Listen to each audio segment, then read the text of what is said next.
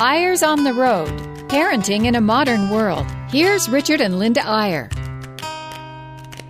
Well, hi. We actually are not on the road this week. We are home, which has been really nice. Boy, I'll say, it's been wonderfully nice. We got to go on the road in a couple of days to Detroit to meet with a lovely group of parents, but we can enjoy staying home for a while. Linda, did you hear that ad? If you listeners are on live, there wasn't an ad. It was something about an obsession with power washing. Do you think you have an obsession with regular washing? Yes, I was going to say, just leave the power off, and I'd be just fine. Oh, my goodness. We've had a lot of fun in our house this week with lots of people. We had a lot of cleanup. Big dinner group one night, and then talking about life in full with our friends and a book club. And then last night, a big baby shower because our daughter from London is here, which is great. And all of her siblings are converging on Salt Lake City and Park City to get a glimpse of this new baby. By the way, I just have to say before we leave the subject, Linda, that you listeners should know Linda is I was going to say a neatness freak, but that's sort of derogatory. I should say a wonderful, cleanly person, and order matters to Linda. And so when I get up in the night to go to the bathroom, when I come back, she's made my side of the bed. Oh, that's not true. That's an old joke.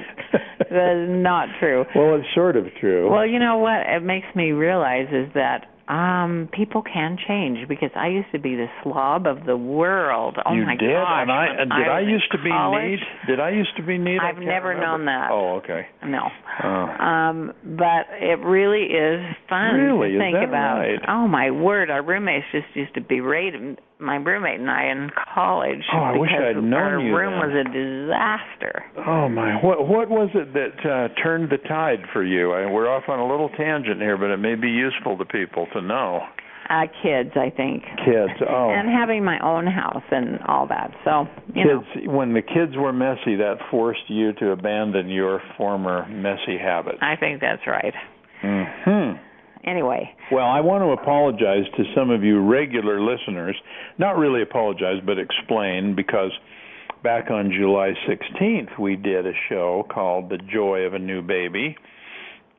So this show today is actually The Joy of a New Baby 2, Roman numeral 2, and we're going to explore it from a little different perspective. You'll have to excuse us.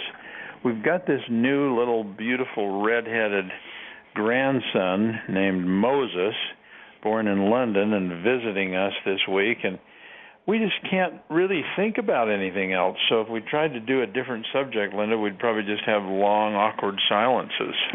Probably. Oh, new babies are the best, but they're also the hardest. It's so hard to keep up with a schedule on a new baby. Wow. I hope there's some new moms listening out there and some new dads, because I see such a wonderful pattern. You know, you see the anticipation, and you imagine so many good things, and you probably don't imagine, at least not with a lot of realism, how hard it is to have a new little person. I mean, they got to learn to eat, they got to learn to sleep. That second one's a tough one. They got to learn to keep their food down once they do eat it. They got a lot to learn, these little guys, and you're kind of along for the ride. And I'll tell you what, if you're a grandparent like we are, that's the best, because you get all the joy and none of the late-night anguish or the late-night, we could go on and on, right, Linda? Right. Well, it's just so hard to figure out, and it's just, once you're a mom forever, or a dad. Once you're a dad forever, and it never changes. Your life completely switches around. When I was in London with Charity and Ian, just before this baby arrived, every day I kept saying, enjoy this day, because you can just do what you need to do and get done what you need to do and all that, because it's never going to happen again. And, well, not never, because now, you know, when we're past the kids growing up and leaving home and so on, but still, they're still there, and they're still needy, and they're still loving, and it's totally a different world. Well, if everyone could have a Grammy like you, people would probably have more babies, because when one of our kids has a baby, Linda is there, and she's not only there, she's fixing food, she's running errands, she's taking the baby, she's getting up at night with the baby, and the good mom just has kind of a little reprieve. And maybe that would, and we're one of the things we're worried about in our latest book is population decline in a lot of developing countries. Maybe if there were more Grammys like you, people would have more babies. I'm the one that has the fun on that. And wow, where this was number 28. He was our equalizer. We have 14 boys and 14 girls, and sometimes I get to go to the in-laws' births, depending on where the other mother happens to be at that moment, and sometimes I wait for a week and go later, but it really is my greatest joy. It's so fun to do that, and we can see it kind of coming to an end, honey. Not too many more, maybe. Well, yeah, we're hoping more. For a few more, but I wanted to say too, Linda, it's a as much as we travel and in so many different cultures, one thing that is sort of a common thread anywhere you go, the arrival of a new baby is a cause for celebration, and it's celebrated very differently in different parts of the world, but it's a cause for family gathering. And in some parts of the world, it's even more magnificent, I think, than what we're used to. People come from all over, and it becomes almost like a festival to welcome this new child. It's that way in parts of Africa. It's that way in parts of Asia. And what's great in Asia, large parts of Asia, is the two people being honored at the birth of a new baby are, first of all, the baby himself or herself, and secondly, the grandparents or the great-grandparents, whoever's the oldest person in that household. The sort of patriarch and the newcomer are the two guests of honor, and we always think that's a good idea. Yeah, of course. Since we're usually the oldest ones there. But, I'm smiling at myself because we've really only been home for 4 days. We have been on the road this week, and speaking of family gathering, not all, but 3 families gathered in New York City this week because we went out. We have a son and daughter-in-law and 2 little children that live there, and then Charity, our youngest, and Ian with the baby came from London, and we met in New York, and then Sadie, who lives in Boston, brought her 4 kids down, and so we had a mini family reunion this week, just celebrating this baby. Yeah, what was the attraction? Little Moses, and now we're doing the same thing here. We have our oldest daughter, our second oldest daughter, our oldest son, so we've got a group of 4 of our kids. And it's the same thing. It's like these little babies are magnets. Well, and also, on the way home from New York, we just slipped by Texas because we had a baby blessing there in the daddy's homeland with his parents and siblings, and that was really fun, too. This baby has properly been celebrated. And in fact, we had a big baby shower last night, and we're having another one this afternoon. We're a little bit crazy. We are. Do you think we're overdoing it, Linda, or do you think maybe we're just realizing there won't be too many more of these? We better really, really celebrate. I know. We had a friend yesterday who visited, an old friend from Utah State, and his wife.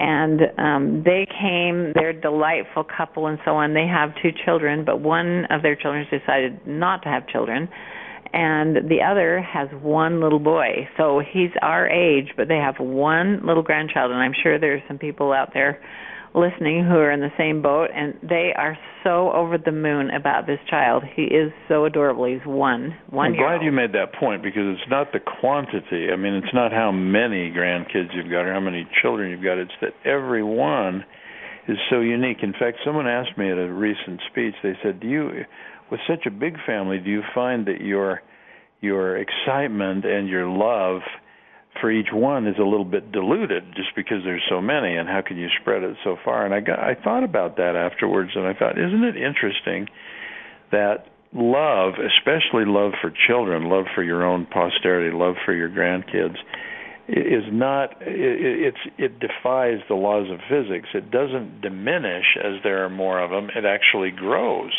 I guess it's like certain other things. It's like love. When you give it away, you end up with more of it. And I think whether you have 1 child or whether you have several, that unique feeling that each one brings is it's so exciting. And I want to, you're about to say something, Linda, and then I want to delve into the more spiritual aspect of this. Well, maybe this will segue into that because, we also had another interesting experience this week when, while we were gone, I got a call from my sister who said that my cousin's wife had passed away. And this is kind of startling because he's our age to start out with, maybe a couple years older. But his wife, and you mentioned earlier, you realize that you don't know how many more you're going to have, how many more children you're going to have. You also don't realize how many more days you're going to have because his wife, he's in the stake presidency, and they'd gone to a meeting at the church with all the wives, the bishops and their wives in this stake. And then they moved to the cultural hall, and she gave, in this chapel, she gave this beautiful speech to the wives explaining, the hard things and the great things and the great joy and all that. And then they moved to the cultural hall, and she just leaned her head over and died at the table. And no warning, no sickness. Brain aneurysm, just absolutely gone in a minute. And it was absolutely stunning. And I just went up to a graveside service because they lived in Las Vegas, but they brought her up to Bear Lake for a graveside service. And when I saw that, they had one child, and this one child daughter had two beautiful children there, and I just thought, wow, this is so amazing. You just never know if you're going to live the next day. Well, that actually is a great segue. Let me introduce what we want to get a little more into in the second half of the show. Again, drawing on this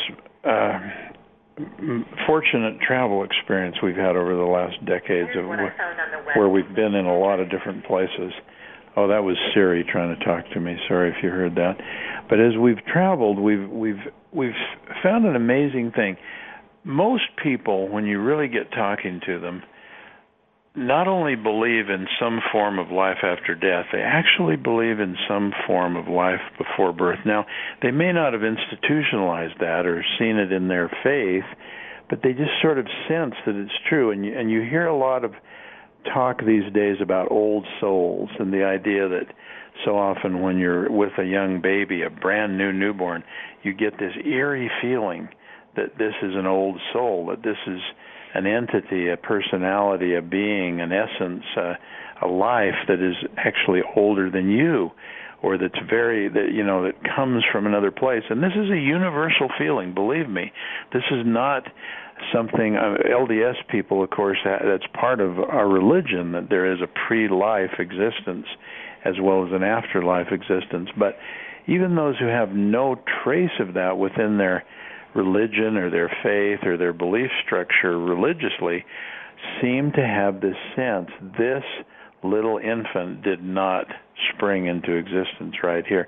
We're going to explore that a little bit more. And we're also going to bring on this new daddy who's now been awake in the night for 8 weeks, and we're going to see how he feels about this wonderful experience. Oh, good. I didn't even know that. That's awesome. So hang around. We'll be right back after this short break.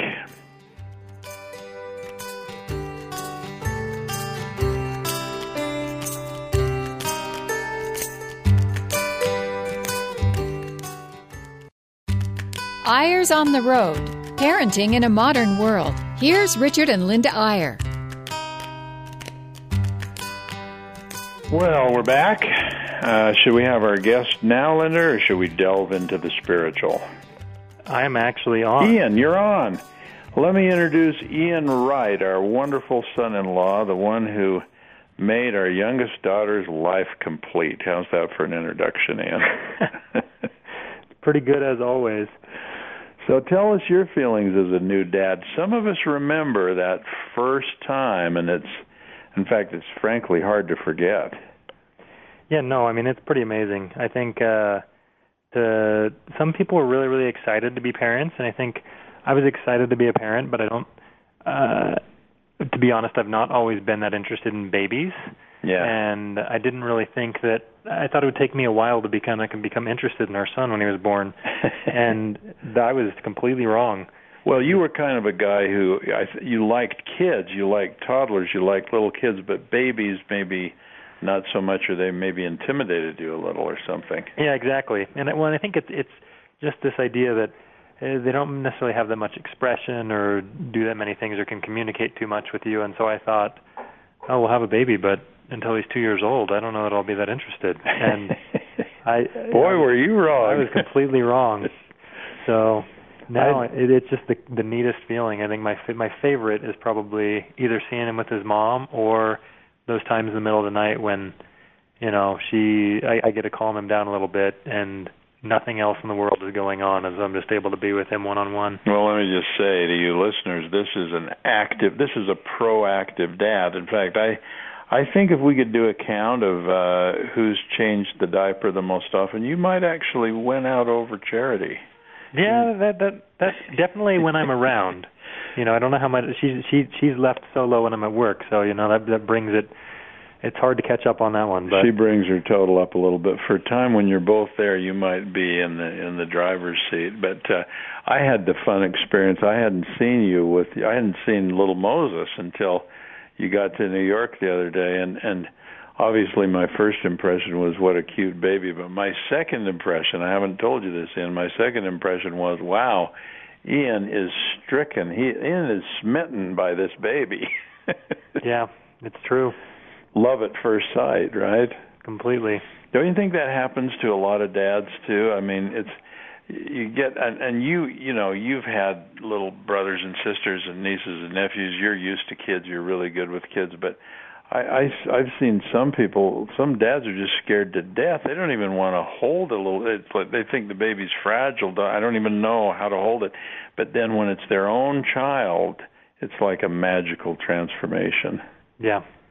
No, I think we have some friends actually that both dads and moms, that some of them were kind of in a similar boat and just thought, I just don't know if I'll be really excited about this parenting thing. And then now the baby's here, they are so excited about it and completely love it. And have you ever met one that didn't think their particular baby had to be the most incredibly cute child ever born on the planet Earth? No, never. They're just all wrong because it's ours. Yeah, and some of those babies, frankly, and they're kind of they look like Mr. Magoo, they're kind of homely. But this little Moses, I mean, can you imagine how he could be that cute? Yeah, no, it was that was actually a fear I had was. If I don't think I'm going to be interested in the kid that much for the first couple of years, which I was wrong about, and then secondly, am I going to get an ugly kid? Not much chance with you being so handsome, and our daughter, of course, being this gorgeous woman, right? Well, that's the critical one, the second of those two. Well, any other parting shots, and then we'll get Linda back on for the spiritual content here. Not that you couldn't offer some. No, I don't think so. I mean, it's just been a really great adventure and just love it more than had expected. Okay, there you have it, folks. The testimonial of a brand new dad. We appreciate you, Ian. Okay, I'm just handing off the baby to Ian. Oh, then you're charged up. You've got the glow from holding the little guy. But let me just see what you have to say about this, Linda. I started before the break. There's a couple of books that are selling well. One I think is called Old Souls, New Souls, and this. So there's this feeling that no one tells you, or that you don't necessarily read in some canonized doctrine. I mean, almost all people of faith believe in a life after this one, but this idea of a life before is really a natural sort of feeling, and people sense it. Sometimes things like deja vu, right? You just meet someone or you're in a situation, it's so familiar, and that happens a lot of times with small children. It's like you feel like you've met them before. But whether it's that kind of feeling, or whether it's just staring into a newborn's eyes, or whether it's watching a personality develop, or whether it's having two or more children and saying, well, these two have the same environment, the same heredity, the same nurture, the same nature, why are they so completely different? Was there a personality already formed? Did they come from another place? Is this an old soul? And at least it occurs as a question to a lot of people. And I just want to say I think it's a healthy thing, because if you're a parent and you view a brand new baby as sort of your possession, or even worse, your creation. Hey, we created this baby together. We did this. This is our creation. That's kind of an awesome feeling, but it's also perhaps a worrisome feeling, because you have a possession, you can sort of do with it what you want. It's yours. You own it. But if you think of a baby as a brother or a sister, or as a soul from another place, or as a child of a heavenly parent or of God, wow, that changes the perspective, and I think it adds to the respect. I mean, that's the interesting thing. Here's a little infant who can do nothing for him or herself, and yet we find ourselves not only loving them but respecting them, and realizing this is a person, this is a unique entity, this being deserves me to respect. And some people even have this crazy sort of jarring feeling of, wow, if this soul had come 30 years before me, I could be the helpless infant, and this baby could be my parent. And I owe a certain respect, a certain care, a certain stewardship, because I happened to come to this earth first. Boy, I sure agree with that. And going back to your comment earlier about how amazing it is that you can have a lot of children in one family, or even just two children in one family, that are so different. I mean, we know about genetics and how genetics combine together, but it's more than that. It's a soul that comes with that little baby when they're born into the world. And honestly, it is pretty amazing. We have kids whose personalities are so different. I mean, there are some similarities, of course, but to think that they were raised in the same house with the same parents, the same rules, the same stuff, and that they all handled it in a different way as they grew up, or all internalized it in a different way, it's just absolutely amazing. It's mind-blowing. A lot of you know the old joke about the kid who comes home from school with a really bad report card and hands it to his dad, and his dad's looking at it and getting red in the face, and before he can say anything, the young boy says, "I know, Dad. What do you think it was, environment or heredity?" I know. That always kills you. but, I mean, the point I'm making, of course, is that there's more than environment and heredity. There's a third factor, and people recognize that all over the world. Now, when we're in India, it's a very different tack, of course. People are saying, well, of course it's an old soul. It's been to Earth many times. This baby was once another life form, or may come back again as a different life form, multiple lives. And that's one way to look at it, which sort of stretches eternity so that it runs both forward and backward. But I think the more common view among people around the world who just think about it and just look at a baby and just wonder about it is a much simpler thought. It's just that this little infant didn't start right now. It came from another place, or it came from afar, and there's a sense of an old soul. So I just love that feeling. I think it makes us better parents. Well, and in a way, I remember Education Week once. I was teaching a class, and it just suddenly occurred to me that, I don't know how much difference I really have made in a child's life, because they come who they are. They come who they are. And of course it makes a difference if you hone them, parameters and so on. But it really is pretty amazing, because that when they are delivered into the world, they have their soul and they are who they are. It's just so fascinating. Well, that's why the thing you hear sometimes of child is a lump of clay and parents are the sculptors. That just doesn't make much sense to a lot of parents, including me and you. I mean, these are not lumps of clay. A better metaphor would be they're little seedlings. You've been to a plant nursery and you look in there and all the plants look kind of the same when they're just sprouting out of the ground. But you better not try to make that little currant bush into an oak tree, or vice versa. I mean, they are who they are. But and the thing that's powerful about that concerning parenting you better nurture that little seedling according to what that seedling really is. Right, and what that seedling really needs. And I've always laughed because, sometimes you get apples, sometimes you get oranges, sometimes you get lemons. And, you got to add a lot of sugar to those lemons to make it work. But it really is true that they just come who they are. Some people, and I like this sort of notion that parenting is a process of discovery. And the biggest goal is not to sort of make this child fit some preset mold that you've determined for them. Rather, just the opposite, to watch and learn and listen and really try to empathize and see, who is this? It's almost like we have this little infant. We're saying, who are you really? Where did you come from? What is your nature? What's your personality? What are your gifts? What are your problems? What are the things I need to know about you? And I can't base it on your brother or your sister. I have to get to know you. And I think there's a lot of truth in that the best parents are the ones who explore and think and analyze, who is this child and what does he or she need? Absolutely. And that is the biggest challenge of parenting. When people talk to me, they say, how do you make time for each child as an individual? How do you do that?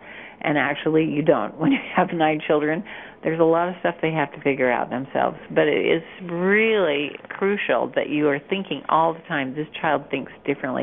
We have a child who had some learning disabilities or some extrasensory learning abilities, is what it turned out to be, because he was so right-brained, so visionary that it just gives me chills thinking about it. He was so amazing. He could not learn to read. Until about the 7th grade, he was not reading well. And now he's just figured out he's an auditory learner, and he is our best read child by far, don't you think? Yeah, well, thank goodness for audiobooks, but you figured that out about him, and we just got about a minute left, and I hope all we wanted to do today is stimulate some thought on your part about babies, about a pre-Earth life, but I did want to go out just by mentioning off the top, we are getting so excited about a thing we're going to be doing up in Heber, Utah, Heber City.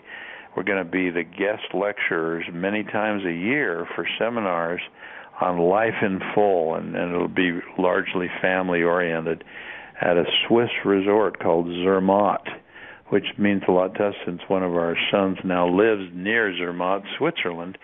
But I just wanted to mention it because I just came from there, and the guy who runs it, who's become our good friend, Peter Rancy, also turns out, Linda, to be a great tennis player. And so I wanted to say hello to Peter, who's listening today, and we want to say to all of you, we love being with you once each week. And Linda, give us a nice goodbye, and we'll see him next week. We'll see you next week. We'll be back on the road, and we'll be happy to talk. Thanks for listening in. See you next time. Bye-bye.